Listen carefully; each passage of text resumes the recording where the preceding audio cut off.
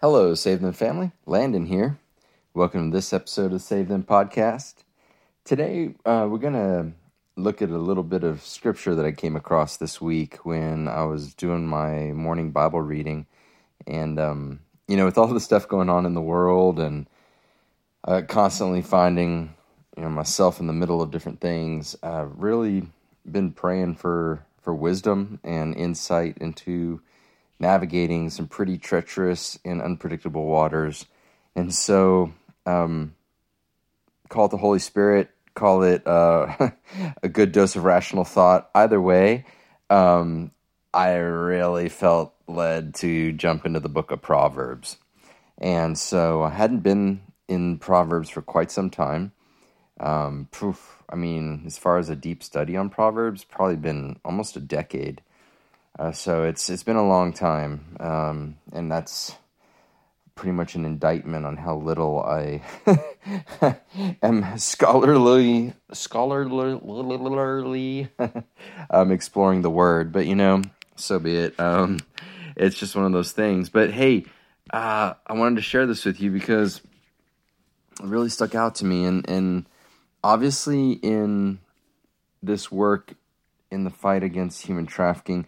Let me just say this. One of the most common questions I get, especially from men, whenever I talk about what we do is, how do you deal with the righteous indignation? And it's a tough question. It's a good question because it's one that has featured strongly throughout this journey.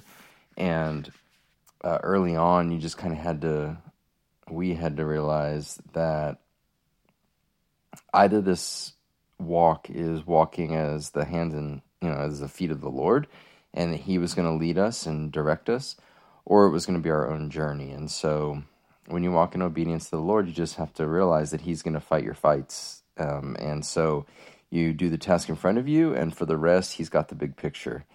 If you don't believe that, if you believe that you're in control of all this stuff, then it can get really sticky really quickly because you're walking in a false paradigm.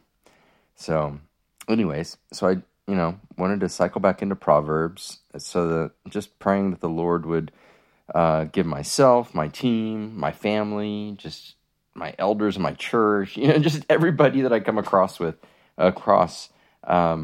just a sense of wisdom and clarity and a thirst for righteousness, but also a thirst for appropriately handling the righteous indignation that surfaces within us when we see the horrible things that we see, and to not feel guilty about feeling bad, about feeling horrible and hateful towards the things of Satan and the things of the fallenness of the world. And this part of Proverbs really stuck out to me as I was reading through chapter 6. And this little section here, it starts this way. It says, there are 6 things that the Lord hates. Well, hallelujah. I'm not alone. We're not alone in hating. Actually, the Lord, our Creator, he hates. Wow, that's pretty amazing. So when we're made in his image, hate is one of the things that we're empowered with to help us have the appropriate emotions of those things that are not of his character. That kind of makes sense, right? So otherwise, things like judgment and justice don't make a lot of sense. So let me just read this. It's Proverbs chapter 6. It's verses 16 to 19. All right. There are 6 things that the Lord hates, 7 that are an abomination to him. Okay, so now we're going to get our list of things. Verse 17, haughty eyes, a lying tongue, and hands that shed innocent blood, a heart that devises wicked plans, feet that make haste to run to evil, a false witness who breathes out lies, and one who sows discord among brothers. Okay, so number 1, haughty eyes, 2, a lying tongue. 3, hands that shed innocent blood. 4, a heart that devises wicked plans. 5, feet that make haste to run to evil. And 6, a false witness who breathes out lies. Those are the 6 things that the Lord hates. And although all 6 of those are an abomination to him, there's one other one that he throws in here. And one who sows discord among brothers. That's interesting. So let's just park on these a little bit, just in thinking about the things we're dealing with, thinking about our fight here at Save Them, and your walk on in daily basis, and you're caring about this topic of people being hurt by other people. So what are things that the Lord hates? What's in the Lord's character to hate? To use that strong language of hatred, complete reviling of things. All right. So first of all, haughty eyes. That's pretty. That's not really in the mainstream of American culture, right? To hate haughty eyes would actually be counterculture in the United States, and I think it's pretty fair to say that. And then when I look at the notes, and I'm using the ESV Study Bible, it says here for these verses, for things the Lord hates, the repeated vocabulary in these verses from the previous verses indicates that the things listed here are embodied in the character of the worthless person. Eyes, tongue, hands, feet, and mouth used for wrong purposes. So we're talking about those people who are operating outside of how the Lord created them to operate, which makes their existence, their life, worthless. The heart of a wicked, that devises wicked plans, and then the same evil intent of one who sows discord among brothers. So these behaviors that the Lord hates makes our existence worthless. Wow, that's pretty crazy. So having haughty eyes. Let me go ahead and I'm gonna pull up my internet browser here, and I'm gonna go to the internets and get the definition of haughty. Now, we might think we know what that means. Take a second. Say to yourself. Tell yourself the definition of haughty. Haughty. Okay. Well, I've pulled it up here on my trusty DuckDuckGo search engine. And haughty is an adjective meaning scornfully and condescendingly proud. Synonym would be arrogant. High, lofty, or bold. Disdainfully or contemptuously proud, arrogant, and overbearing. Wow, so this is someone who's really full of pride, arrogance, and is condescendingly so towards others. All right, so having haughty eyes, when you look around the world around you and all you're doing is judging and condescending, and wow, I mean, I'm so broken by this one because this is something that is a real problem for me, because I like to be a problem solver, and I can easily look at most any situation and try to very quickly figure out how to fix it or make it right, in my estimation. And in the professional world, we call those consultants.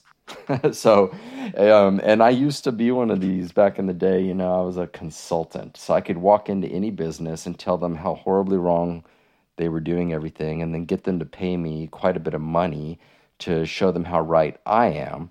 And then I would leave, and then they were stuck with whatever recommendations I had, and whether it worked or not was really, let's just say, time would tell, right? But it was easy for me to come in and cherry pick. So, when folks are sitting on the high wire, squawking at all those below, I love those who don't really do much, but have a lot to say about those who do things. It's always amazingly interesting. And this a friend of mine, he has this quote. He says, I like the way I do things better than the way that you don't do anything, or something to that effect. So, yeah, anyways, it's easy to criticize people. It's easy to look down on them. And guess what? The Lord hates that. Wow. It's an abomination. So we need to steer away from that. Next one is a lying tongue. Well, we all know what lies are. We know what untruths are. And what Proverbs is telling us here is that a lying tongue is hated by God. It's contrary to his character, and it creates the condition of a worthless, wicked person. All right, so lies are a big deal. There's no real situation where you can just live a life of untruth and come away with it as it being not a big deal, because guess what? The Lord sees all, he knows all, he hears all, right? So we're always standing under the judgment of our Creator. And when the Lord God tells you he hates a lying tongue, and that it's an abomination, and that it's creating you to be a worthless person by your lying, it's time to turn away from that wickedness. So we need to be really careful about what we say and how we say it and the intention with which we say things. Okay, great. So far we've looked at haughty eyes and a lying tongue. Both of those are a big deal in the world of counter-human trafficking. These are part and parcel of the modus operandi of our enemy. They are constantly looking at the world around them and seeing how they can control, manipulate, and abuse them. And they will use that manipulation to control the vulnerable. All right, we see this all the time. And then with the lying, I mean, okay, it's pretty obvious what that is. I mean, they just lie about everything. They tell you you're gonna go work, and you come back and they take all your money, and they tell you, no, you're going to work your way out of your debt if you're in debt bondage. But no, not really. They kind of make it impossible. So they're lying to you all the time. Well, they are of their father, the devil. So I guess that does make sense, right? Wicked and an abomination. All right, let's move on here. A heart that devises wicked plans. So the heart is your essence. It's your core. It's who you are. And it's the lifeblood, not just of your body, but of your soul. And so when your heart devises wicked plans, it means that you're pursuing, and you're in love with, and you're excited about, and you're invested in wicked plans. You're trying to do things to hurt others. And that is very clear why the Lord would hate that and why it would be an abomination. So whenever we're putting together any kind of plans, for anything, we should really think about, are the plans we're putting in place in concert with the character of the Lord, or are they in concert with wickedness? It should be obvious, but we do need to take the time to reflect on these things. Next, feet that make haste to run to evil. Man, this is so core to our work. What we find is that folks who get involved in these circles and these networks, they prioritize working with other evil and wicked networks. They really are impatient to try to do anything outside of their evil plans. Okay, they just want the shortcut. They just want to be operating against righteousness. They just want to fight against the church. They just want to hurt people. They have feet that make haste to run to evil. All right, they're scurrying as quickly as they can to get to the evil.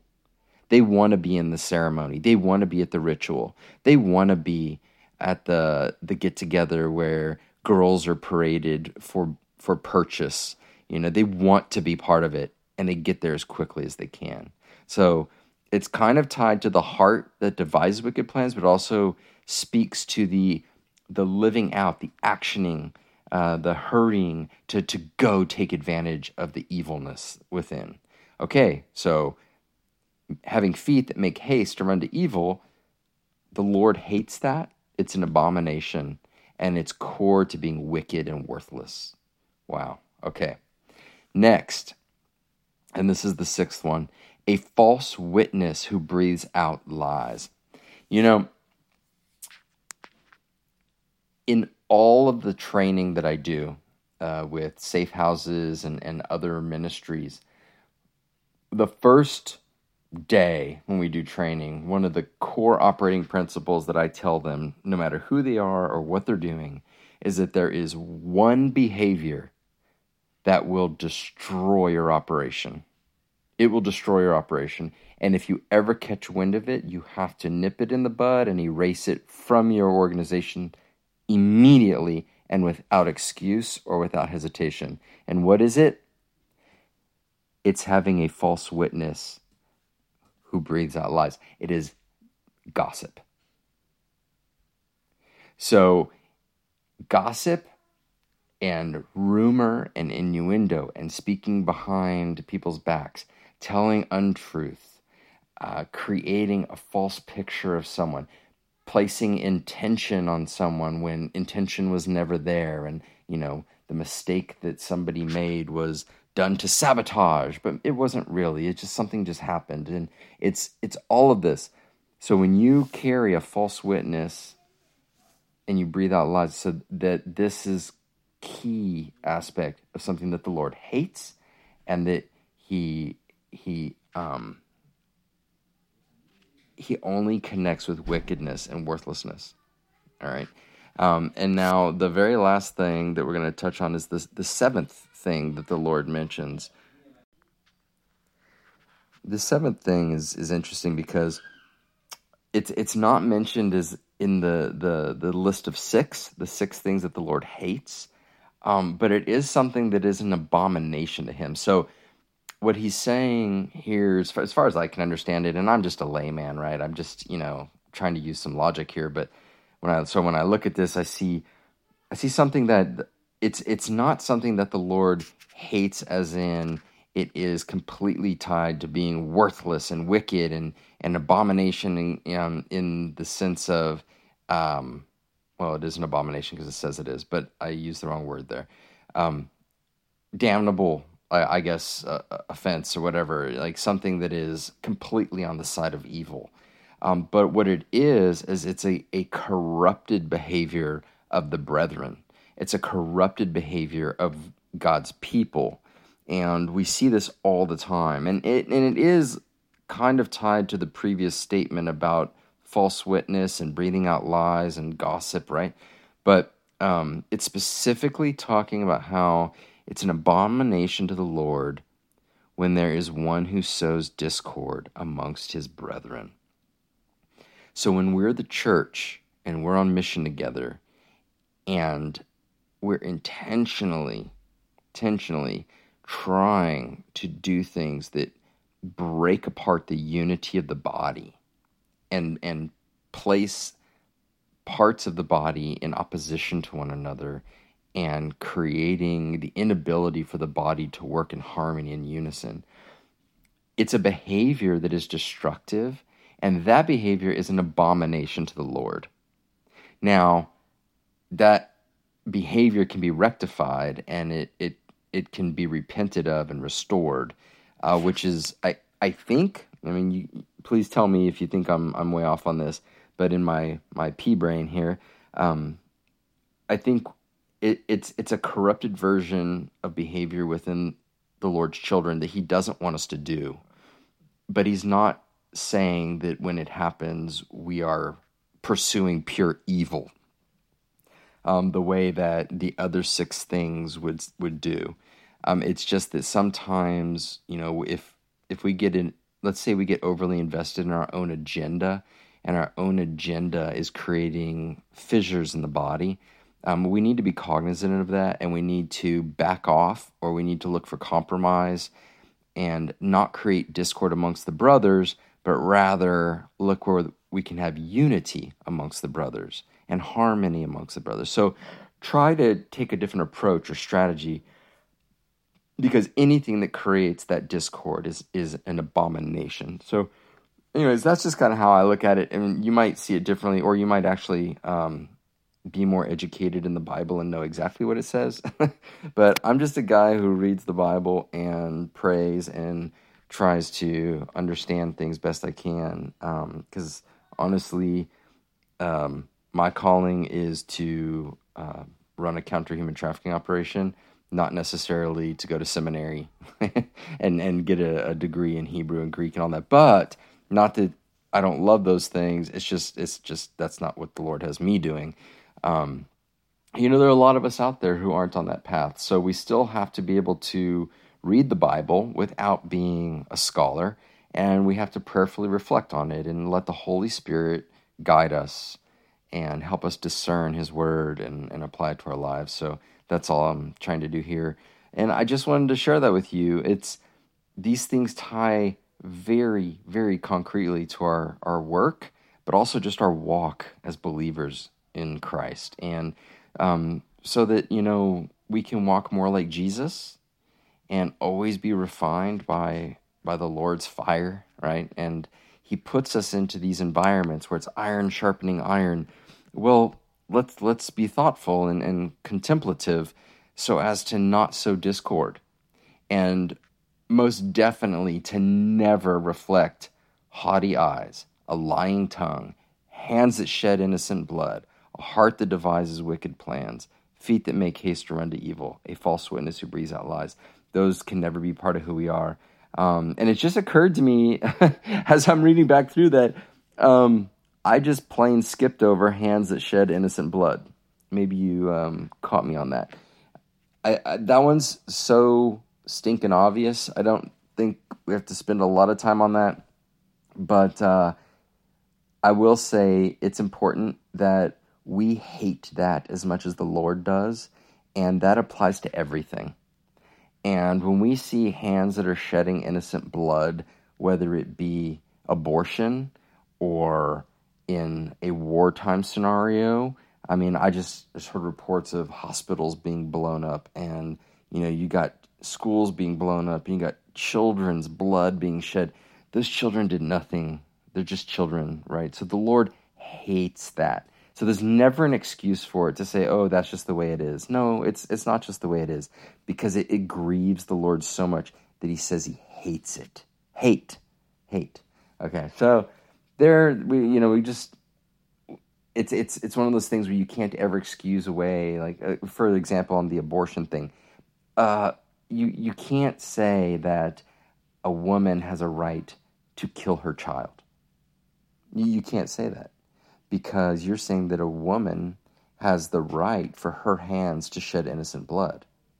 Well, if you don't take the position that that's wrong, then what you're doing is you're siding with evil, you're siding with worthlessness, you're siding with wickedness, you're siding with the devil instead of siding with the Lord. So at that point, you have to start asking yourself, which team am I on, right? Because these are some of these defining issues that actually the Lord is telling us here can help us discern and parse where we're walking and maybe where others around us are walking.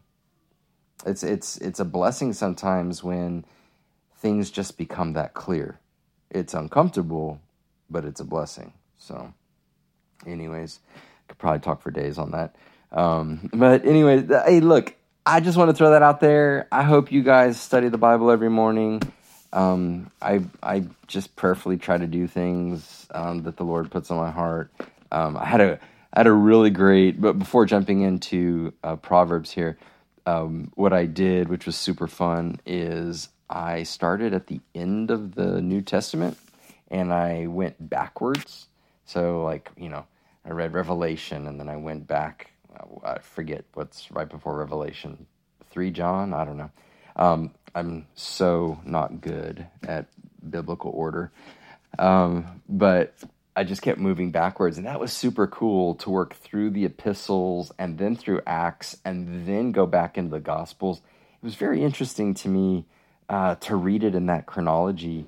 I don't know if you've ever kind of been through something where you watch it in rewind. It's just kind of very insightful. So went through that journey. That was really amazing, and excited to get into the Book of Proverbs here and learn about wisdom and all that good stuff. Okay, I'm going to stop pontificating and blabbering. Thank you for joining us today on the Save Them podcast. When it does come to the work we do, please don't forget us at savethem.org.